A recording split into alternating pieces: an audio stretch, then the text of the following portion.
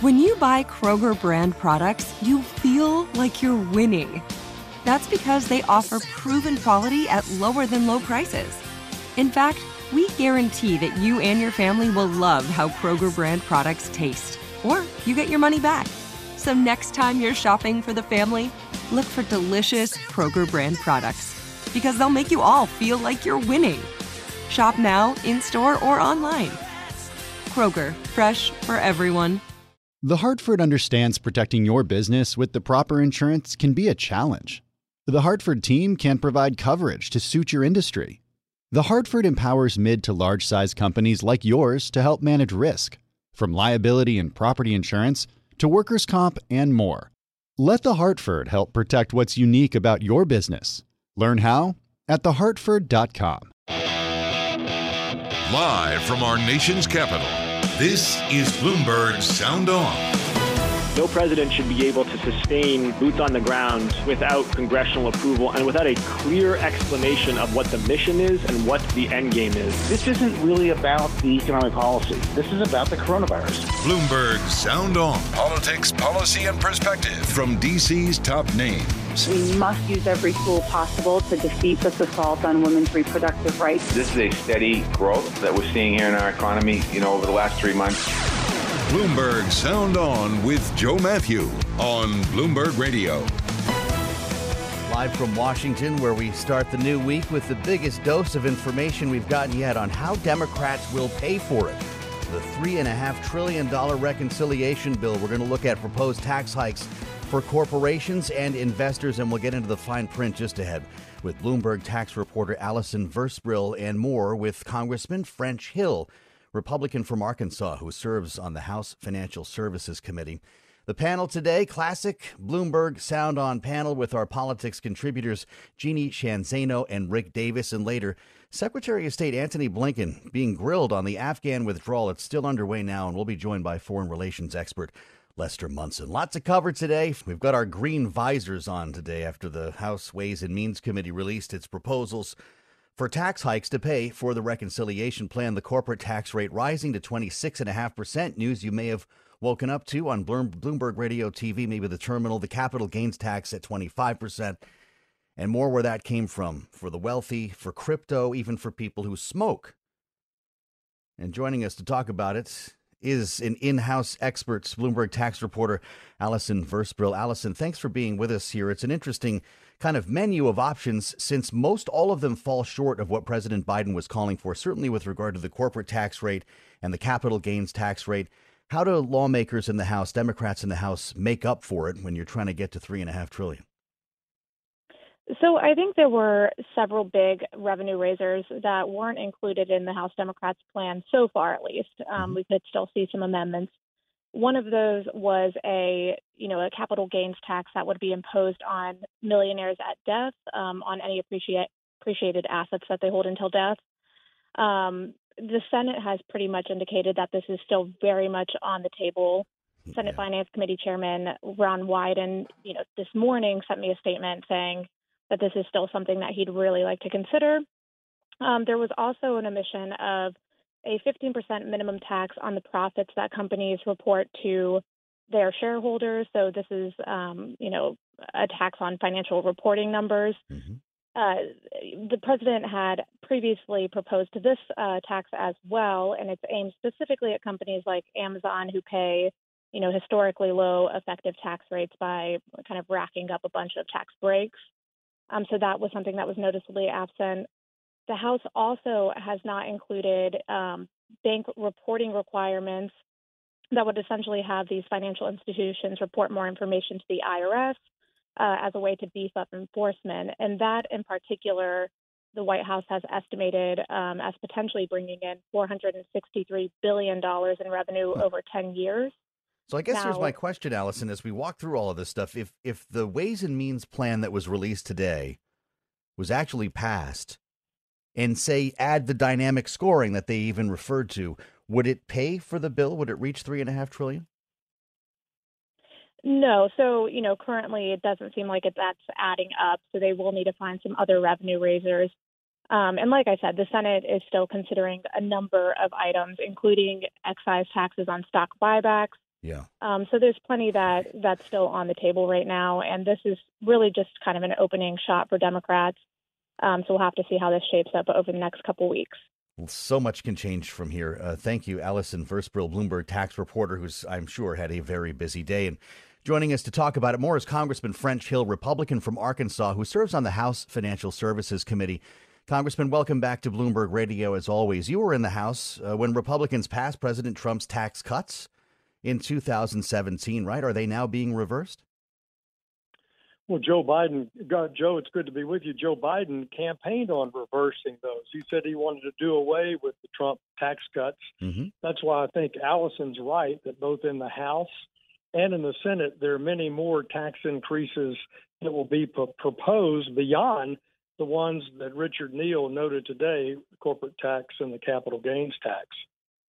So he's making good on his campaign promise. I just wonder if you've actually seen this draft that we saw from the Ways and Means Committee today. Would that do away with essentially the work that you got done in 2017? Well, it would certainly hurt small businesses. You know, this is National Small Business Week, and President Biden campaigned on not raising taxes on people that made less than $400,000. And I think by virtue of the reversals that he's showing today, he's obviously not willing to live up to that.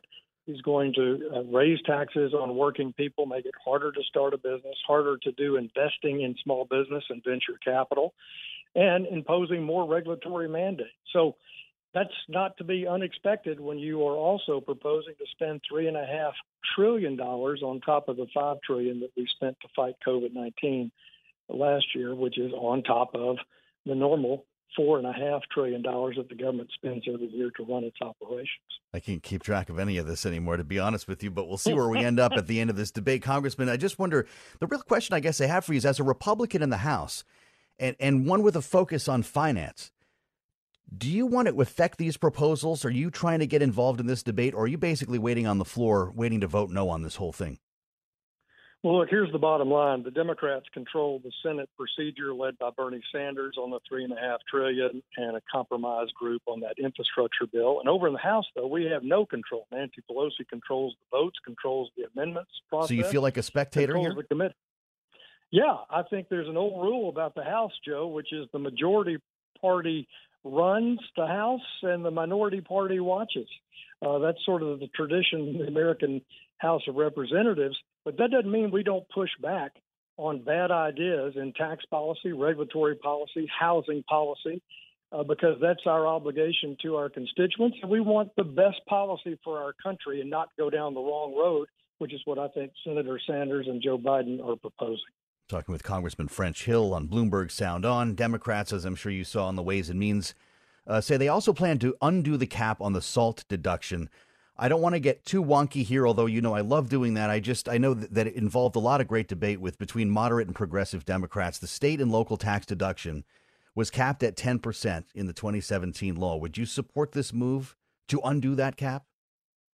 Well, here's what we did. That was a strong compromise between states that tax people heavily in property taxes and income taxes, like New York and California, and states that have a lighter touch, like Texas. And property taxes were capped at $10,000. In my state of Arkansas, 9 out of 10 taxpayers benefited and saw a lower rate and a lower tax owed because of that. What the Democrats are doing is splitting their own votes on this tax proposal. New York, New Jersey, California, they want that cap lifted. The rest of the states are somewhere in the middle on it. They don't feel as strongly. And then the progressive left, Ocasio-Cortez and others, don't believe it should be changed at all. Yeah, so but she says it's a gift to billionaires. This sounds like an all news is local kind of story, Congressman. Well, it is. It's about representing your constituents, but it's also about the progressive left's agenda to promote socialist policies, bigger government. Government is a larger percentage of GDP, and that's the direction the progressive left wants to go. And therefore, cutting people a break in New York, California, and New Jersey doesn't fit in with that rubric that they have. You know, one debate you will be directly involved in is keeping the government funded as this reconciliation comes together on one side. There's got to be a continuing resolution. I understand at least it'll be in that form to fund the government. There's talk about funding for Afghanistan, refugee resettlement. There's talk about Hurricane Ida response, storm cleanup, and so forth. There's also, Congressman, and I don't have to tell you, talk about the debt ceiling. Do you agree with Democrats that it's worth hiking the debt ceiling to pay off the bills, in many cases, of the Trump administration? Well, traditionally, the debt ceiling is raised. It's up to the majority party to put that bill on the House floor and the Senate floor and craft the proposal and get the votes for it. And I'm sure that Chuck Schumer and Nancy Pelosi have that plan. I look forward to seeing what they actually propose as they propose to raise the debt ceiling before I make a final decision on it. Yeah. But traditionally, look, America's not going to default on our Treasury obligations. That would be bad policy and a bad idea, and we haven't done it. So I don't expect it to happen here. There's been some concern about the way it would be done, though, right? Should that be a standalone bill that Democrats and Republicans can vote on, or is it fair to put it in with a government funding bill if it ends up in the CR? I would say I've seen it both ways in my short 6 years in the House. So attaching a short-term debt ceiling increase to a continuing resolution is not an unusual approach for the majority party to take. Yeah. The point is that I think Americans don't want to see this big march towards socialism, bigger government. Government is a higher percentage of GDP, burdening our families with trillions of dollars of additional debt. And I think that's the debate you'll see vigorously carried on this fall. If you want to stop higher spending, higher taxes, Congressman French Hill, as a member of the minority party, were you referring to a legislative solution or chance to affect this, or do you mean just using the bully pulpit, having conversations like this one? Well, we have to use the bully pulpit when you're in the minority party, but we're also putting concrete proposals on the table to change the policy as proposed by Bernie Sanders. We're debating right now for 7 hours plus today in the House Financial Services Committee, Maxine Waters' proposal to spend $320 billion new dollars on public housing and the related projects. We're making amendments. We're losing them because the Democrats are voting with the chairman. But we're making amendments to shape that, target it, make it more reform the programs, and carrying out our debate. And that's what we'll continue to do on tax policy, regulatory policy, and this spending policy. And staying engaged on the committee level, though, is the point. That's the focus of Republicans right now. It is, critically so. Look, Nancy Pelosi is bringing the Bernie Sanders $3.5 trillion to the House to mark up as a reconciliation measure. And those debates are being had in every one of our standing committees in the House. Today is Financial Services. Allison reported on the work in the House Ways and Means Committee, and Republicans are carrying that debate for common sense policies that we think will take the government and the country in a better direction. Good to speak with you, Congressman French Hill, Republican from Arkansas, member of the House Financial Services Committee, with us on Bloomberg Sound On. Face it, your business is unique. It faces challenges and risks that are specific to your industry and to the skills you and your team bring to every challenge. You need experienced insurance professionals. The Hartford accepts the challenge. The Hartford understands that protecting your business with the proper insurance can be a challenge. The Hartford team can help provide coverage to suit your industry. The Hartford empowers mid to large-size companies like yours to easily manage risk, from liability and property insurance to workers' comp and more. With experience in underwriting, risk engineering services, and claims, The Hartford faces any challenge to deliver innovative, customizable solutions that your industry and your unique company demand. Let The Hartford help protect what's unique about your business. Learn how at thehartford.com.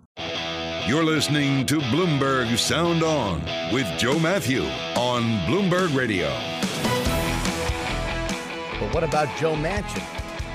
That's what I was asked all morning on Bloomberg TV and radio as the senator from West Virginia drives the conversation for a second consecutive Monday. It's at least that many after making rounds on Sunday morning TV, where he reiterated his feelings about reconciliation and the price tag. Here's Senator Manchin on CNN State of the Union talking with Dana Bash. Leader Chuck Schumer says he's moving, quote, full speed ahead with this package. Will he have your vote? And that's fine. He can. He will not have my vote on 3.5, and Chuck knows that. And we've talked about this. We've already put out $5.4 trillion, and we've tried to help Americans in every way we possibly can. And a lot of the help that we put out there is still there, and it's going to run clear until next year, 2022. What's the urgency? What's the urgency that we have? It's not the same urgency that we have with the American Rescue Plan. Manchin's getting all the print, but he's actually not alone. Senator Mark Warner threatened just last night to vote no if there wasn't more money for affordable housing. So this could all still change a lot, and probably will. And we talk about it with the Sound On panel now. Bloomberg Politics contributors Jeannie Sheehan Zaino and Rick Davis. Jeannie, is Nancy Pelosi playing some sort of three-dimensional chess here that ends with this bill passing the House that also makes Senate Democrats happy? I think she's trying. She is in an unenviable position. And, it was the weekend once again of Joe Manchin versus Bernie Sanders on all the talk shows. And, the division lines are very clear. We heard from the progressive wing that they are not willing to play ball. It's going to be both of these or none of them, if you believe what they're saying. And as you just said, Manchin has said absolutely not to a $3.5 trillion. So I do think Nancy Pelosi has always some tricks up her sleeve. But I do think that Democrats have to listen carefully to the concerns that he's expressing. Inflation, debt, the timing here. And he talks about, do we really need to do this in a week? And then we already put out $5.4 trillion. So those are big concerns. He is not alone in that. And I do think they are listening, because what the House Ways and Means Committee is talking about today is not nearly as expansive and robust, if you will, as the, originally Democrats wanted. So they are listening. We are seriously in a midterm election year. They must. And Joe Manchin is going to keep their feet to the fire on this. Well, Rick, if Richard Neal, the chair of the Ways and Means Committee, says, Congressman Rick Davis, I've got the tax increases here, pays for the whole thing, $3.5 trillion, albeit a little dynamic scoring. But what's the problem then if it's not deficit spending? Well, I think that what they're trying to figure out is how are they going to raise all this revenue that is going to be acceptable to the Senate, as you were just talking with Jeannie. I mean, the Senate is going to look at this and with a very clear set of eyes. And there's a really highly technical term that they use when you're dealing with the House and Senate tax writers, DOA, dead on arrival. And so they can say here? Yeah, they can say anything they want to say. But if Manchin and the other senators hold their line and say we're not going to agree to a $3.5 trillion budget reconciliation bill, then it doesn't matter what the House Ways and Means tax writers are going to do. So what they're doing is what Nancy Pelosi wants them to do. Mm-hmm. Build the bill, right? I want to be able to stand in the well of the House and say it's paid for. Go ahead, Senate. Do your will, but know that I've done my job and I've delivered to you what the President of the United States and our party says we want. And from that point on, frankly, the whole thing kind of goes in the toilet, and the Democrats do whatever they want to do with it. And it sounds to me like it's going to be a decidedly different bill. It goes in the toilet, says Rick Davis. I will take the congressman hat off for now. But so this is DOA in your view, Rick. And if that's the case, you get no bipartisan infrastructure either. Yeah, you're going to look at this and say, okay, now what are we going to do to try and get a bill? Now, it doesn't mean there's no bill. You might get a $1.5 trillion reconciliation bill. And a lot of Democrats in the House, if they want to have that, are going to have to eat crow and say, okay, all these charges we were going to make about like we weren't going to accept a diminished bill are going to be very embarrassing to the Democrats. And what's really key here is this is sort of Democrat on Democrat crime. I mean, like they're doing it to themselves.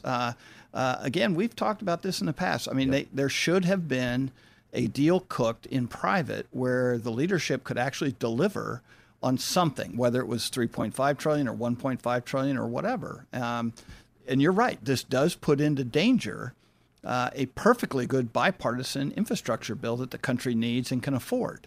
And so this could turn out to be positive for the Democrats if they can find a number that they can agree on and a policy to fit into it, and then pass both the reconciliation and the tax and the infrastructure bill. But right now, it's looking bad. Well, they're dug in on both ends of the party here, Jeannie, because obviously Bernie Sanders says he's all done. He's walking out if it's not $3.5 trillion. But even in the House, you've got AOC and other progressives who are saying the same thing. Is it possible to crank this down to a Joe Manchin level, still get the progressive Democrats to vote on it? Or is Rick right, this whole thing is DOA?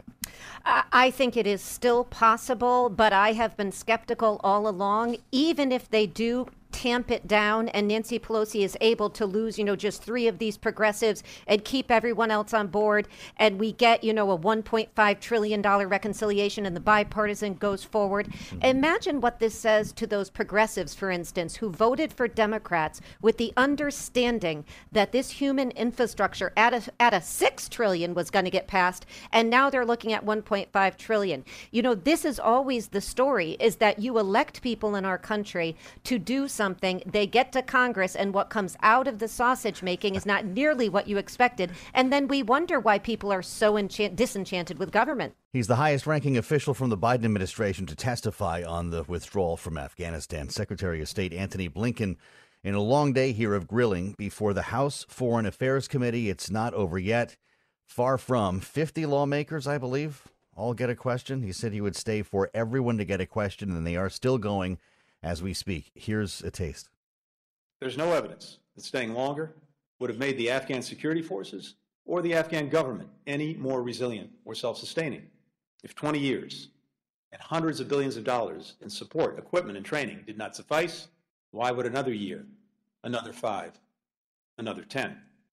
Speaking virtually, it is a hybrid hearing, we should note, and joining us to get into this a little bit more, or a lot more in this case, is Lester Munson, a foreign policy expert, served at USAID, is a veteran of multiple congressional committees, including most recently staff director of the Senate Foreign Relations Committee. He's now principal at BGR Group, where he consults with foreign governments and, from time to time, programs like this one. Lester, welcome. How's the secretary been doing today? I think I saw a few campaign commercials being filmed earlier in this hearing. Yeah, it's quite a platform for all these voices. I think the secretary he's manning up here. He's showing up. He's answering all the questions. That's good. Some of his answers I don't think are really acceptable. I don't like the notion that there were no alternatives. I don't think that's a good line for him to be promoting. I don't like the way that he and other folks in the administration have blamed their predecessors or the Afghans for the situation we're in. But to stay positive about the secretary, I think he's, as you pointed out, the first one to show up in public and answer tough questions. Yeah. He deserves some kudos for that. We inherited a deadline, not a plan. One of the headlines from his opening remarks, his testimony, clearly a well-rehearsed bit of language here. How important is it for this administration to remind people that this began, the wind down began in the last administration, or is it time to stop talking about that? No, I think it's fair to the Trump administration made some bad decisions about Afghanistan. Their timetable, in fact, was worse than the Biden timetable. The Trump timetable would have had us out in May. Notably, the Biden administration changed that timetable. So they say they inherited a timetable. They changed it. They extended. I don't believe that they didn't inherit a plan. I think that's just nonsense. In fact, there are very credible members of Congress, including Democrats, who offered their own very good plans for a smart way to leave Afghanistan. These include allies of the administration who are very upset with them. I'll leave it at that. But I think there's no question there's a little bit of blame that goes to both administrations. But really, this was executed by the Biden administration. At the end of the day, the story that is written about the withdrawal from Afghanistan will be a Joe Biden story. 124,000 people evacuated. The administration has been actively reminding people of how successful the airlift was, even though it was, of course, also marred by a horrible and tragic terror attack that claimed many lives. These evacuations are still ongoing, Lester. You've got the Secretary of State testifying about a U.S. withdrawal before Congress while also discussing our at least financial efforts to try to get more people out. How long can this go on for?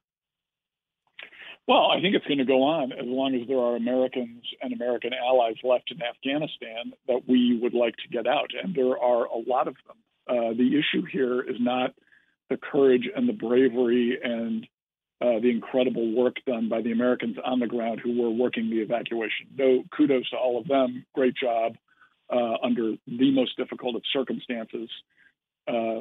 Clearly a very dangerous situation.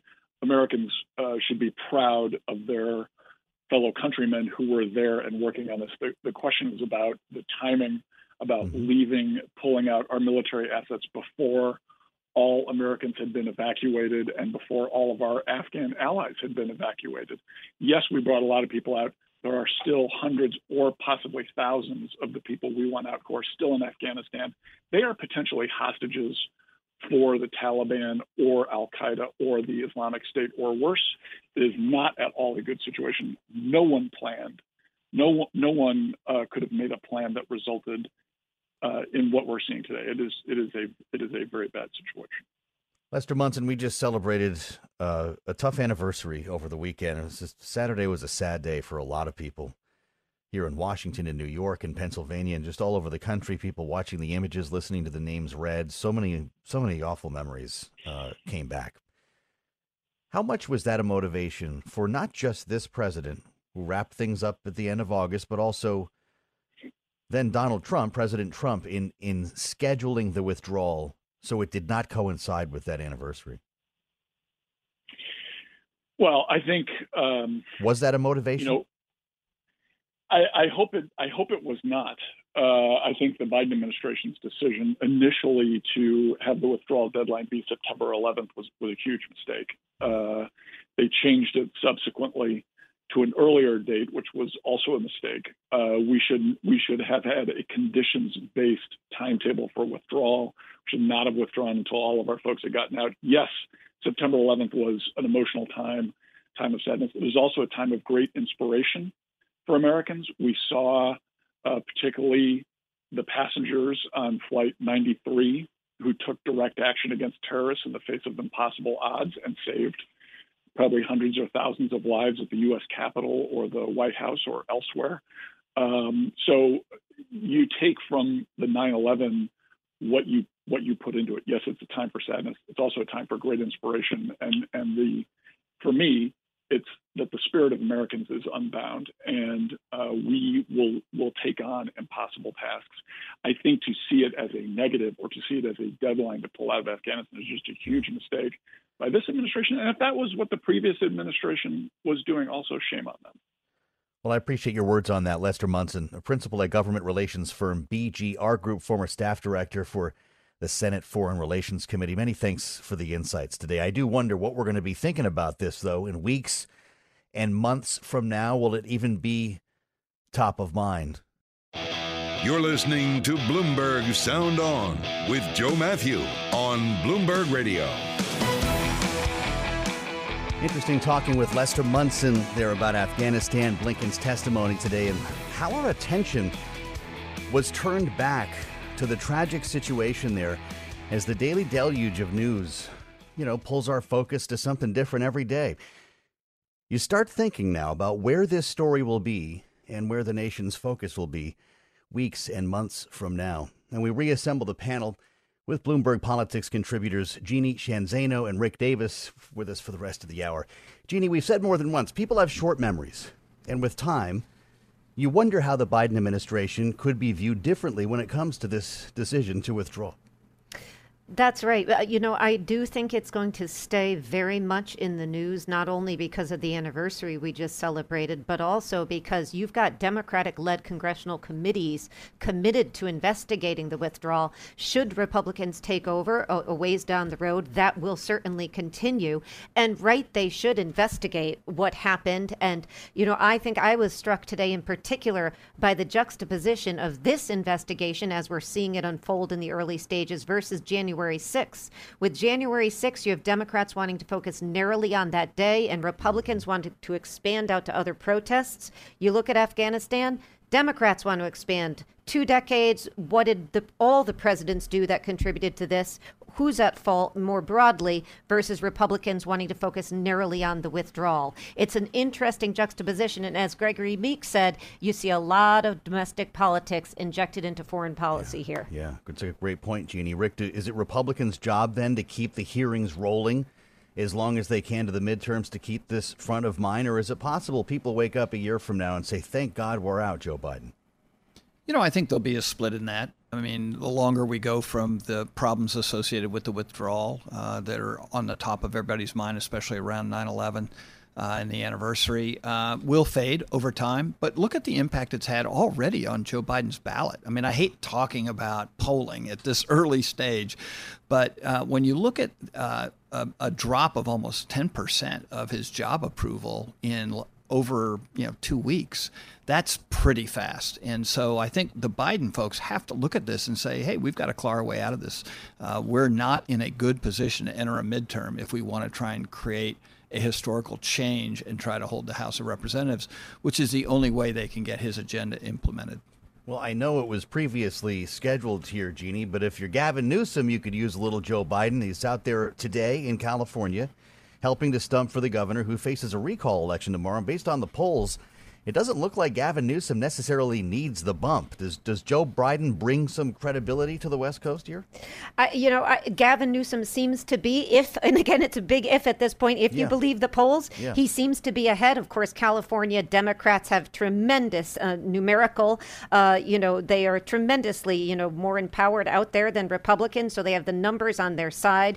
But I do think it is important for the president to go out there because Gavin Newsom's polls have gone up as he has nationalized this out of California to the broader, country. And of course, if a Republican like Elder or anybody else was to knock him off, the implications nationally would be tremendous. I think Newsom holds on out there, but I think it's going to be critical to look at how much he wins by, what the turnout is. And of course, if it is a low turnout or if he just narrowly squeaks by, this is a bad sign for the Democrats. And that's why I think you see Biden out there today, Harris out there, Obama talking about this race. They know this is critically important to the Democrats as they go forward. So where are you on this one, Rick Davis? Does he need Joe Biden out there, or does this actually potentially make Joe Biden look good? He kind of takes a West Coast swing. He's, of course, out there for a number of reasons, by the way, including dealing with the wildfires through Idaho, and he's going to Colorado and also this trip to California.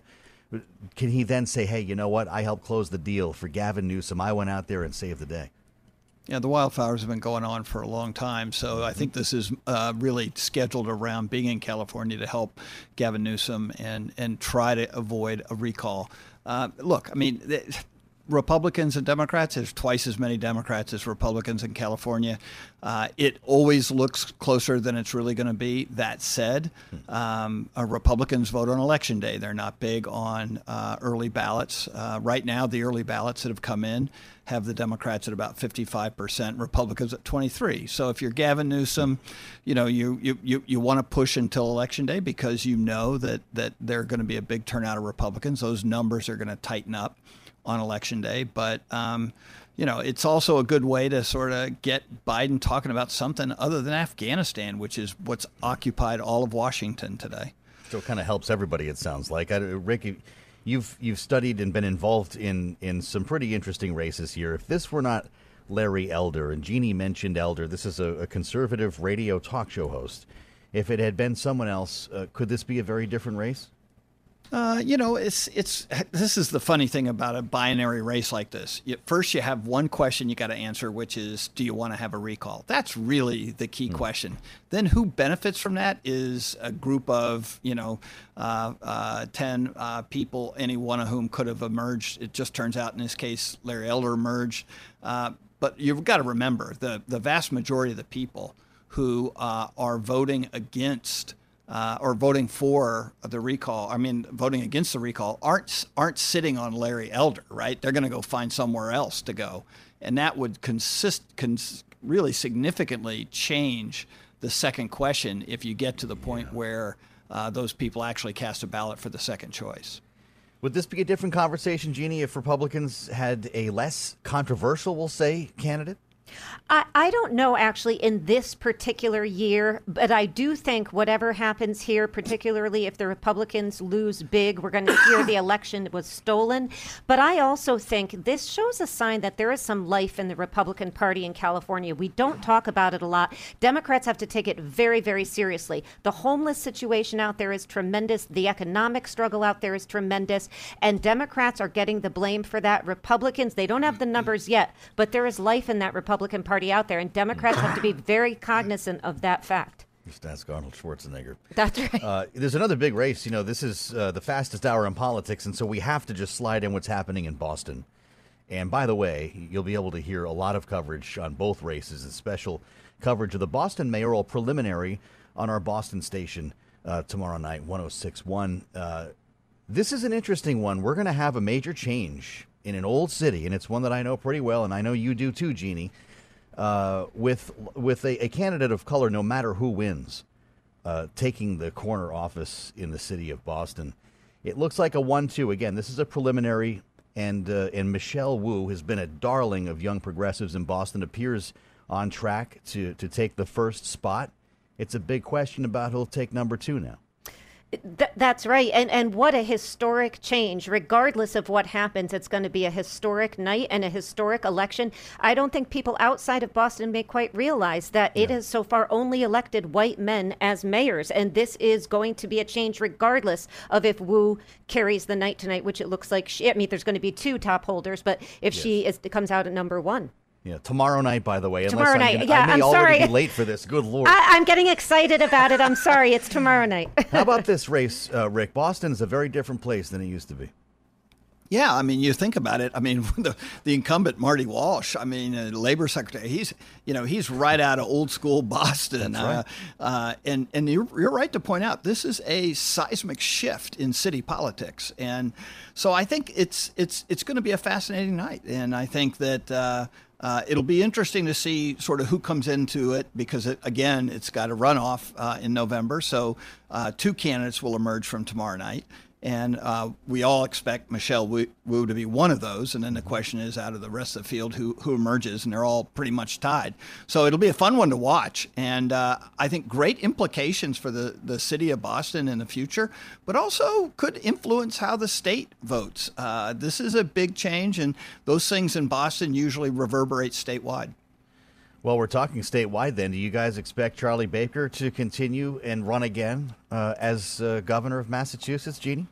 I would expect that to happen, but of course he may have other designs. But I do think that we may see this, as Rick was just talking about, bubble up. And so we may be looking at broader shifts. We've already seen shifts at the congressional level in Massachusetts. And so this is a state that is prepared to move into into a new generation here with a lot of exciting young progressives in particular. One of them is Ayanna Pressley, of course, a member of the Squad, Rick. And Massachusetts has suddenly become, instead of kind of a rubber stamp for liberal politics, has become a bit of an agitator on the progressive side. You've got others like Jake Auchincloss, but Ayanna Pressley specifically has really changed the tone and tenor. Joe Biden is often not seeing eye to eye with her. Joe Kennedy lost in his effort to beat Ed Markey for Senate. Is Massachusetts going further left, or is it still kind of a mixed state when it comes to politics? This is what you got to love about Massachusetts, right? Yeah. A state that elects Republican governors consistently. Right. Mitt Romney, right, with a red stripe right down the middle, if not circling it. True. And so I think these are great questions because, obviously everyone's always looking at big movers, and Massachusetts has always been a big mover nationally. They've had lots of presidential candidates, and I think we'd have to consider Charlie Baker, a guy who, if he makes a decision not to run for re-election, he has the potential to becoming a presidential candidate in 2024. Wow, listen to you. Donald Trump's not going to be endorsing that campaign, Rick. No, Donald Trump will not like this, but. He's called all of the Republicans a rhino at some point. Rick Davis, Jeannie Sheehan Zaino, just a taste of what's to come tomorrow. From Boston to California, we've got a lot of politics to cover. It's not always just here in the bubble in Washington, but that's where you'll find me back here at this time tomorrow, and I hope I see you too. On the fastest hour in politics, sound on. Traffic and weather ahead, as always, here on Bloomberg Radio. I'm Joe Matthew. This is Bloomberg. Top Thrill 2 is like no other course. 2 420-foot vertical speedways, 3 launches. All right, let's talk strategy. Copy that, driver. Go for maximum acceleration off the start. Roger that. You've got a short straightaway to push from 0 to 74 on the first vertical speedway. And what about the rollback? Rollback will set you up for an explosive reverse climb 420 feet in the sky so you reach 0 G's in total weightlessness. 420 feet of straight-up speed. Let's get it. Top Thrill 2, the world's tallest and fastest triple-launch stratocoaster. Get your tickets at cedarpoint.com. The Hartford understands protecting your business with the proper insurance can be a challenge. The Hartford team can provide coverage to suit your industry. The Hartford empowers mid to large size companies like yours to help manage risk, from liability and property insurance to workers' comp and more. Let The Hartford help protect what's unique about your business. Learn how at thehartford.com.